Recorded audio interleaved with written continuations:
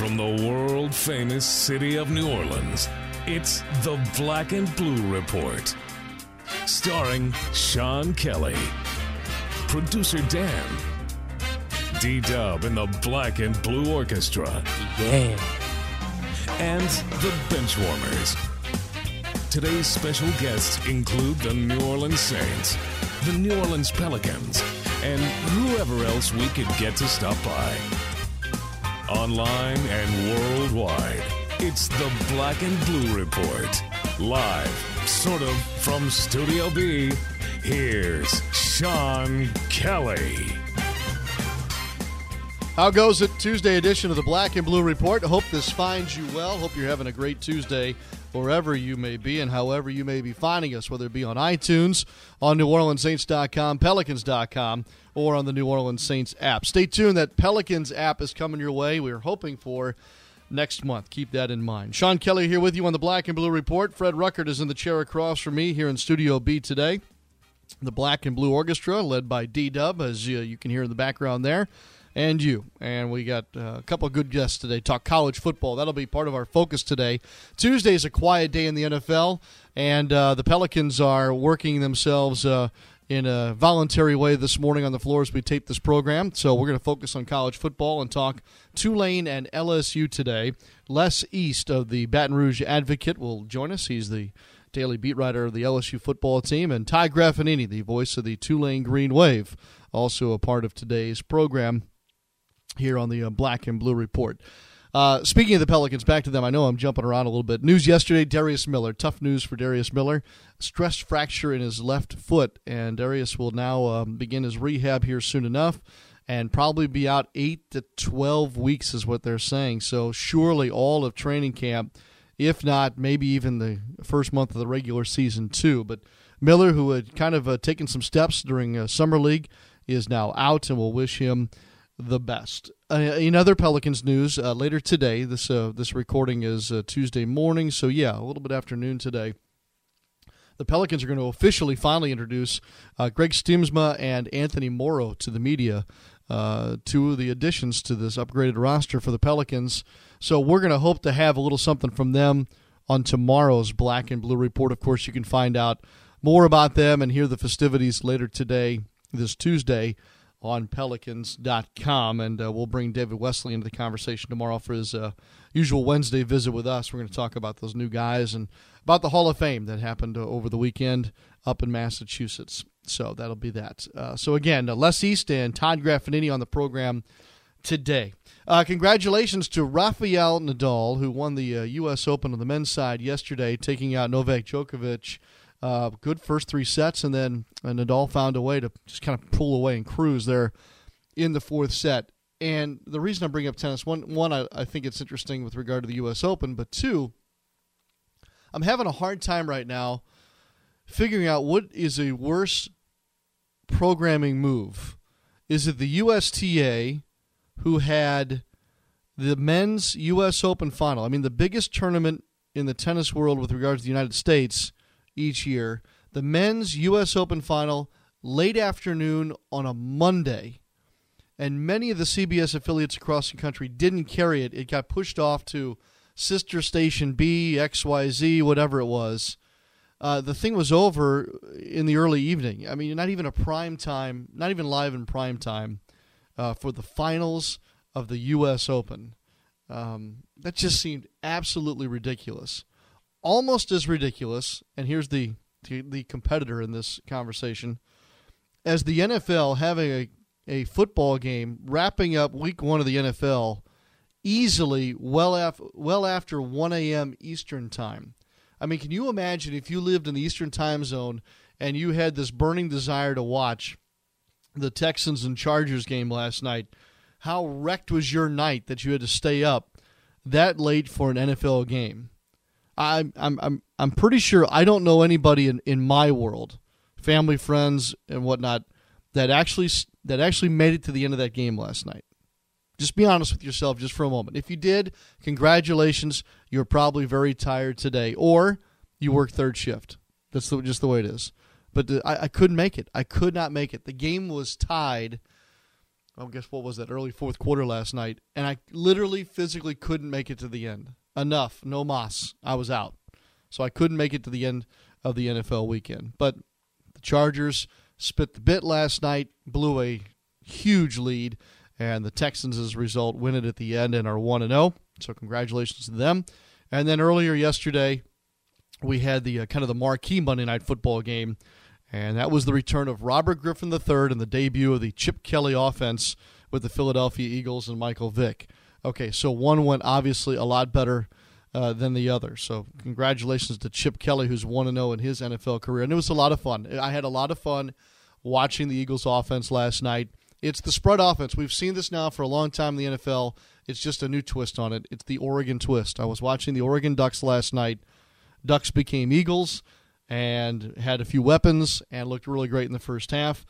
And RG3 looked like a guy who was coming off of a massive knee injury and hadn't played any preseason football.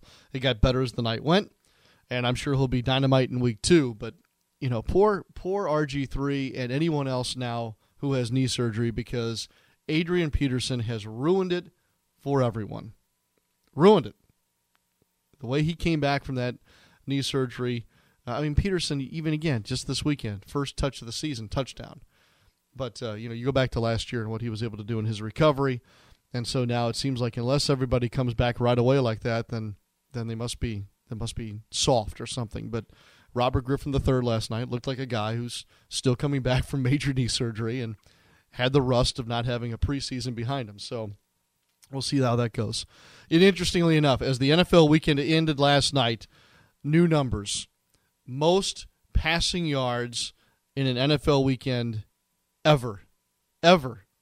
63 touchdown passes were thrown over this first NFL weekend. That's a new record as well.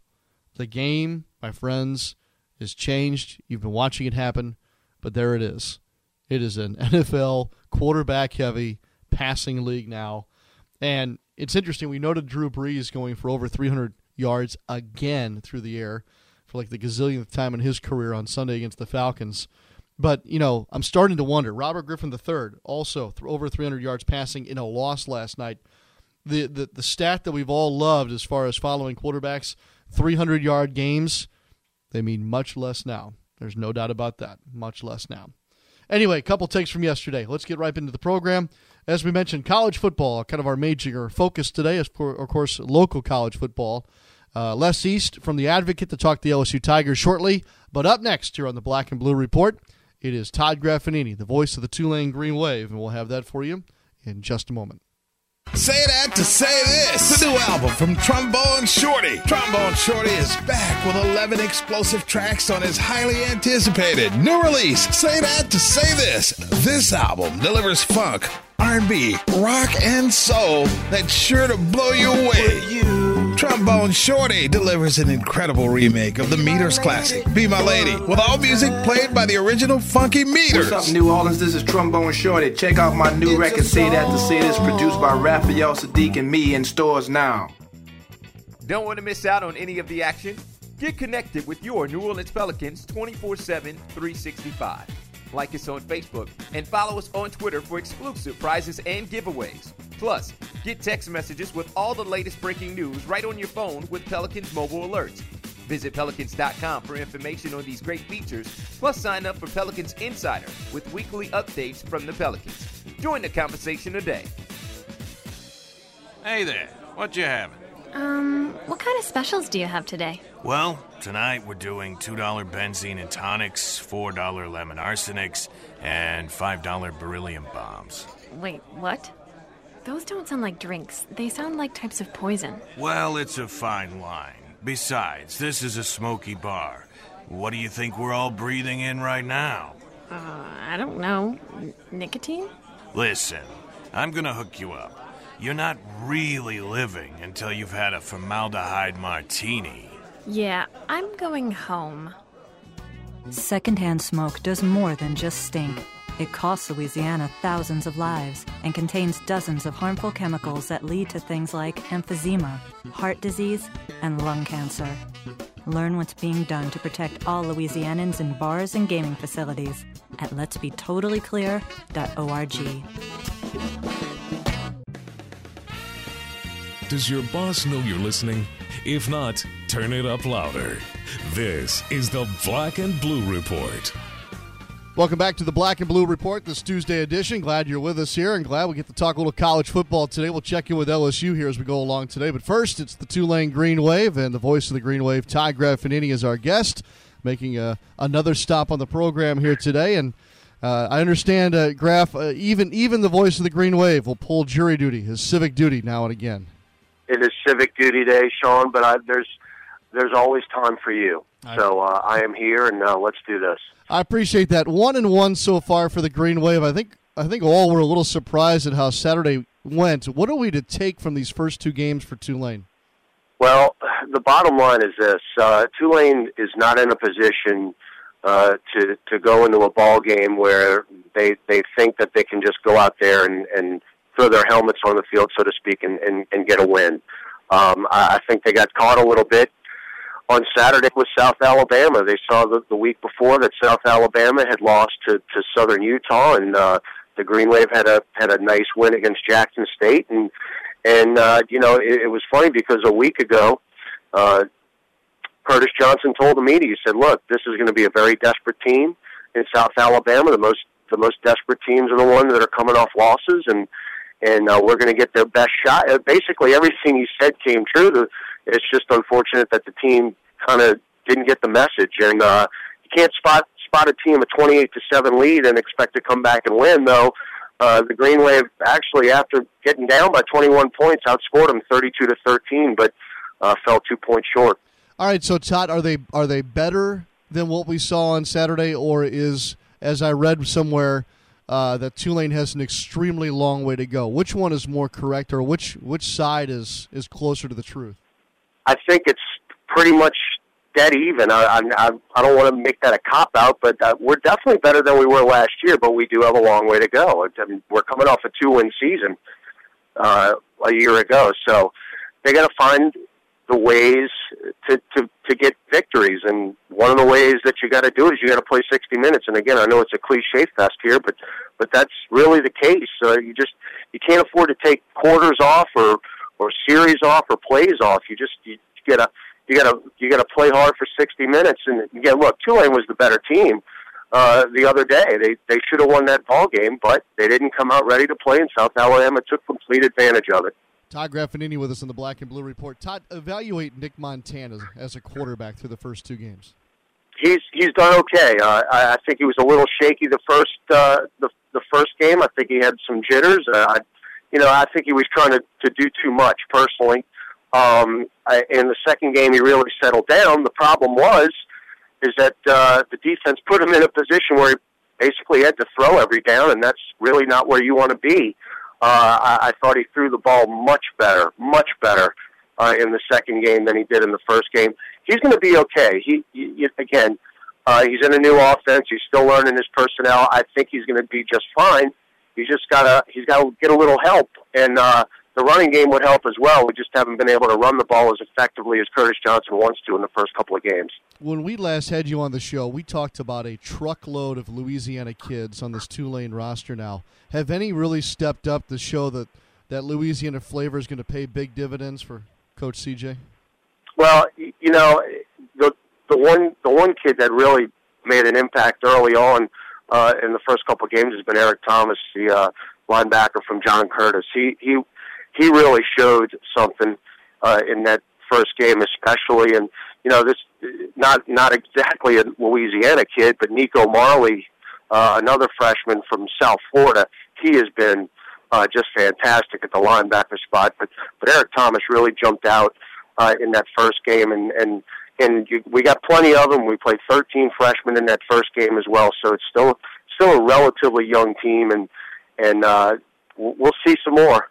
Everybody's back healthy and ready to go for this game against Louisiana Tech. Yeah, Louisiana Tech. I'm glad you mentioned that because the one thing I love about football, college football, NFL, each week presents a whole new batch of storylines or challenges, and now for Tulane it's to go on the road for the first time. And I can't say that Ruston's the easiest place to go for any team.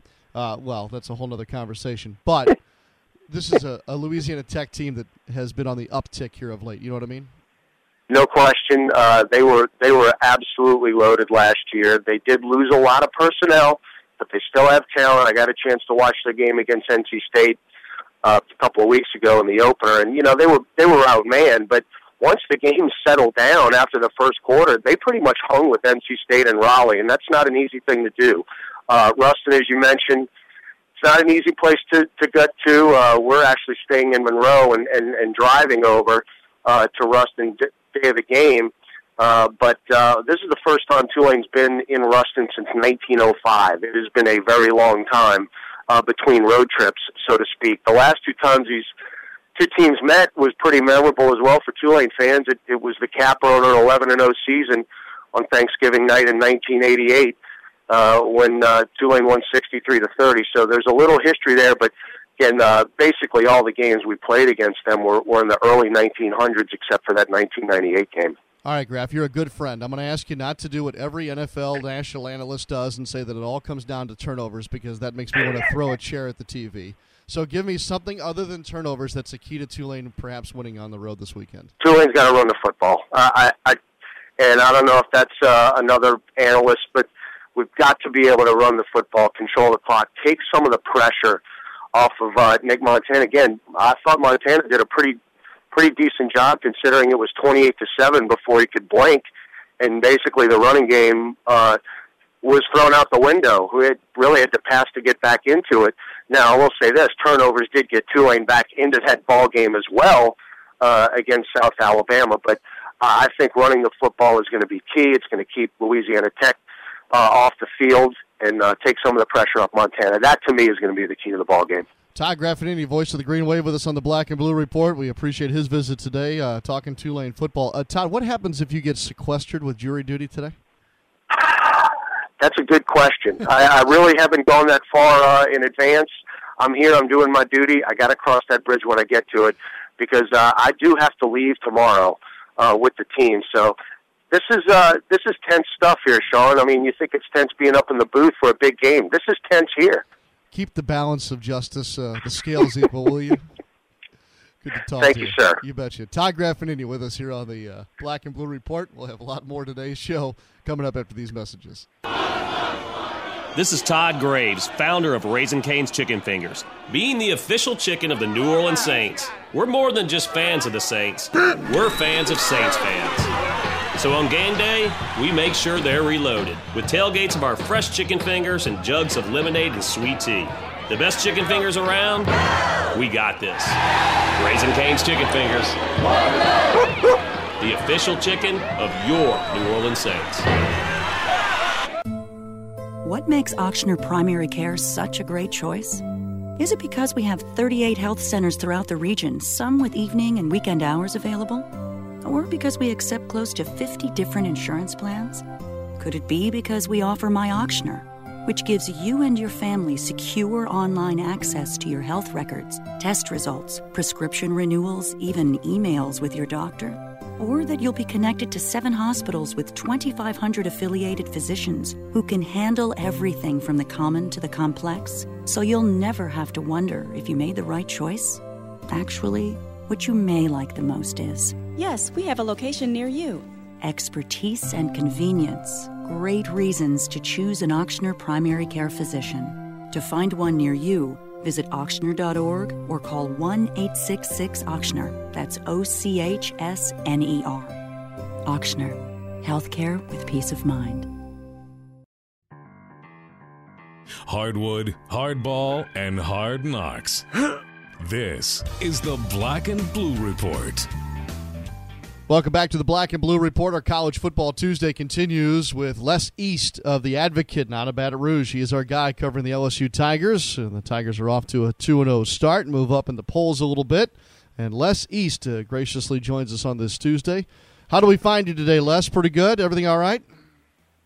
Yeah, everything's going well, Sean. How are you? Doing well. Kind of like enjoying our college football visits. We visited earlier with Todd Graffinini and checked in on the Tulane Green Wave, and now with you with LSU. And before I get to the Tigers specifically, the word is that Sports Illustrated's article about Oklahoma State football is coming out today, or will hit newsstands today, and in an indirect way it does affect LSU because The article regarding Oklahoma State touches upon Les Miles' time in Stillwater, Oklahoma. Les, do you think there'll be any fallout from Miles from this article, if any, at this point? Well, there could be. It's really hard to tell at this point. SI is going to kind of let this trickle out over the next few days, so we're not going to have a full picture immediately, but we do know generally that there are allegations that improper benefits were given to Oklahoma State players. While Miles was the head coach there, Miles has denied that there was any wrongdoing on his watch. So exactly what evidence SI came up with and whether Miles or LSU will have any more specific response remains to be seen. But certainly this is just the beginning of it, and that there's going to be a perception issue that Miles and LSU are going to have to deal with as far as what he may or may not have done while he was at Oklahoma State. So this is a cloud that's gathering over Miles and LSU, and I think it's going to continue to build before we have a real understanding of exactly what we're dealing with.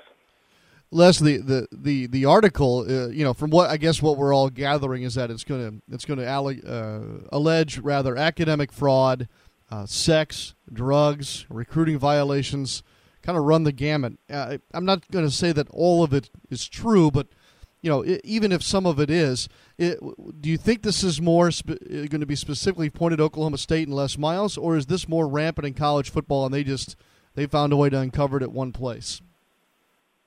Judging by the release that SI put out yesterday, it sounded as though they wanted to use Oklahoma State as sort of an example of some of the things that go on, and in some cases almost have to go on for a program such as Oklahoma State to rise as quickly as it did, to be among the most powerful in the country. So I think they're trying to put it in a broader context of all of the bad things that go on in college football, using Oklahoma State as a specific example. I believe they've interviewed 60 or so people somehow connected to the program. So, I don't think this is something that's going to be easily dismissed. And it's an indictment, certainly, of the Oklahoma State program and a lot of the people who were there. But I think it's also intended to be a look in at the seedier side of NCAA football as a whole. Yeah, I'd say it's a lengthy and kind of a sordid conversation, to say the least. All right, let's move on to the current Tigers at hand here, who are now 2-0. Les, what storylines have stuck with the Tigers through the first 2 weeks, and which new ones are emerging as we roll into Week 3? Well, I think probably the first thing that comes to mind is Zach Mettenberger in the passing game. I just think Mettenberger has been outstanding in both of these games. He set a school record Saturday with 5 touchdown passes against UAB, which is a little bit surprising that no LSU quarterback in the history of the school had thrown more than 4 in a game. But Mettenberger threw 5 the other night. He was 16 of 19. He's been decisive. He's been confident. He's been efficient both games. Odell Beckham Jr. and Jarvis Landry have both been outstanding. Beckham, of course, with that highlight run on the short field goal the other night, really had an impact. So I think that's the thing that jumps out the most. I think there are a couple of things that are still a work in progress. I think trying to incorporate the running game with that newfound passing attack is something that they're trying to polish here before they get into SEC play next week. And I think on defense, they're playing an awful lot of young guys, a lot of true freshmen, as well as some other guys who haven't seen the field a lot. And you saw some growing pains in the second quarter when UAB scored 17 points the other night. So they're still trying to figure out exactly which young players they can count on going forward and what the roles are. So I think after this week's game against Kent State, when they're able to tinker with it a little more, I think when they play Auburn, you'll see probably a little bit smaller rotation on defense and some more clearly defined roles. So they're still figuring out exactly who they are on defense, but it looks like they're going to be very good once again. UAB this past weekend, Kent State this weekend, and then you jump into the SEC. Les, with all the young faces you're talking about in that LSU program, it seems like the changeover in the caliber of opponents is going to be severe And would one have to worry at this point that the contrast is too different at this point as far as getting them ready? Well, yeah, certainly they'll be stepping up in class when they go into SEC play, but that's generally inevitable once you get done with your pre-conference play.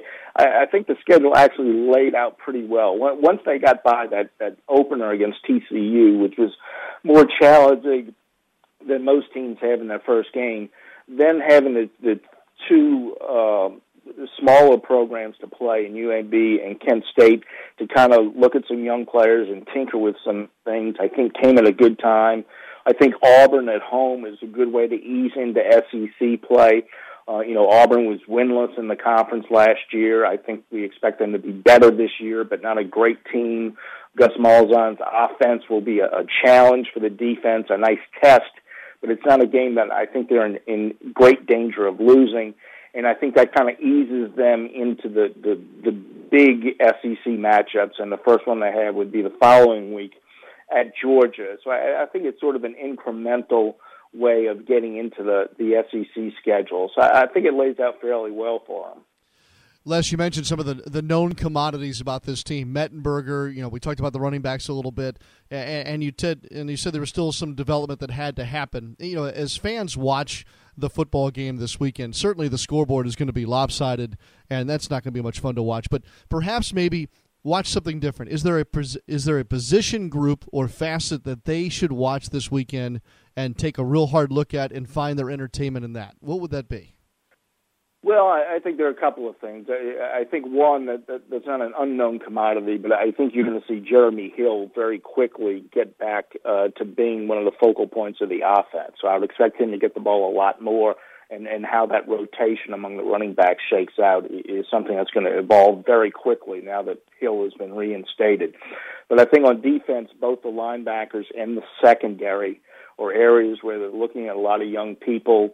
Tre'Davious White, a true freshman, got a lot of playing time against UAB in place of Jalen Collins. I think that's a spot they're looking at. The other cornerback spot opposite Jalen Mills. I was very surprised to see Rayshard Robinson on the field. He's a true freshman who didn't get cleared by the NCAA academically till after school had begun. He had maybe a week of practice before the UAB game, and he was out there, and he was very impressive. So those two young cornerbacks, I think, are worth keeping an eye on. And then the linebackers, they just have 6 or 7 guys, and they run packages that use 2, 3, and 4 linebackers. So there are so many roles that the linebackers have to play in these different packages that I think they're still trying to sort that out. I think Quan Alexander and Lamar Lewis are a couple of sophomores at linebacker who are being groomed for bigger roles.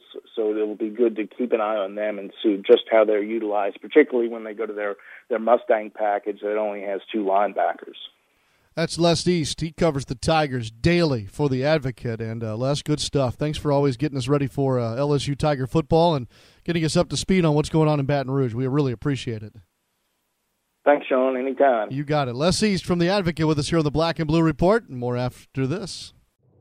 The offseason for your New Orleans Pelicans has been exciting with All-Star Jrue Holiday and former Rookie of the Year Tyreke Evans being added to a lineup headlined by Anthony Davis and Ryan Anderson. Now, with the release of half-season and 12-game plans at varying price levels, there truly is a ticket plan for every fan. Packages start as low as $13 per game and feature the best seat locations to see All-Star opponents, including the world champion Miami Heat. Visit Pelicans.com or call 525-HOOP to get your seats today. Hey, New Orleans Saints fans, show your true colors and get in the action with the all-new Black and Gold Saints scratch-off from the lottery. Win up to $100,000. Play all 3 seeds. You have to play to win. That's right. Enter your non-winning Black and Gold Saints tickets in our second chance drawings for a chance to win autographed Saints merchandise or one of 4 Saints game day prize packages. Next entry deadline is September 3rd. Pick up your Black and Gold Saints scratch-off from the lottery. Win up to $100,000. Must be at least 21 to purchase. Bud Light presents NFL Fan Dilemmas. Should I put these Bud Lights on your tab? Just supposed to get this round. Whoa, interception! But on my rounds, we play better. It's good luck when I buy Jeff's beers. But I don't want to buy Jeff's beers. He wouldn't even give me gum the other day. What a shocking turn of events. Absolutely absolutely everything going right. Yep, my tab. It's only weird if it doesn't work. Bud Light. For the NFL fans who do whatever it takes. Here we go. Enjoy responsibly. Anheuser-Busch Bud Light Beer, St. Louis, Missouri. Thanks to the internet, anyone can get a show these days. Thanks again to Les East and Ty Graffinini today for their help on the Black and Blue Report. Always good to catch up with the Tigers and the Greenies. And our thanks to Fred Rucker today, too. He's filling in this week for Producer Dan. Again, Producer Dan honeymooning, as we all know, this week. And so he'll be back next week. Don't forget, you can follow me on Twitter at Sean Kelly Live, SeanKelley Live. And you can follow the show, too, on Twitter, at Black Blue Report. We're always taking your questions and comments, suggestions for guests, and whatnot. Tomorrow, David Wesley makes his usual Wednesday stop. David will be here to talk about, well, he'll continue our conversation about the Pelicans, our preview, as we get closer and closer. Media Day is September 30th. Training camp opens October 1. I mean, we are right around the corner on that. Jeremy Davenport tomorrow on the Black and Blue Report. That should be interesting enough. And a whole lot more. So we'll look for you tomorrow afternoon Central for the Wednesday edition of the Black Blue Report. Later on this week, Jim Henderson, Gene Deckerhoff, and we'll get you back up and geared up for the Saints and Buccaneers this week as well. Hey, a couple things before we go. On a serious note, today, September 10th, is Suicide Awareness Day. So please keep that in mind. Please keep those who may be suffering in some way in your thoughts and prayers on this day. I live in St. Tammany Parish, and you may not know this or not. St. Tammany Parish has the highest suicide rate in the state of Louisiana, and it's not even close. So it doesn't take much to get too far from your own home or your own comfort zone to know that this is a massive problem and people need help, and there are a lot of factors that go into this. So again, Suicide Awareness Day is today, and I know there's a suicide awareness support walk this Saturday the 14th, by the way, so keep that in mind. All right, on a much lighter note, congratulations to the Pittsburgh Pirates, who won their 82nd game of the season last night. They have clinched their first winning season in 21 years. More congratulations to Pirates fans out there. And I'm still happy that the Pirates are doing well, but not in first place in the NL Central. That still belongs to my beloved St. Louis Cardinals. And on that note, I will leave you today. Quiet day in the NFL. It's full go tomorrow, maybe the busiest day of the week, and we'll get you started on your preview for Bucks and Saints this weekend. Hope you'll join us, and we hope that you have a great rest of your Tuesday wherever you may be. This is the Black and Blue Report. My name is Sean Kelly, and we'll say so long for just a while. Thanks for listening to this edition of the Black and Blue Report. If all goes well, we'll be back tomorrow. Tune in each weekday at 1 p.m. or at your convenience exclusively online at NewOrleansSaints.com and Pelicans.com. Follow your teams direct from the source, the Black and Blue Report.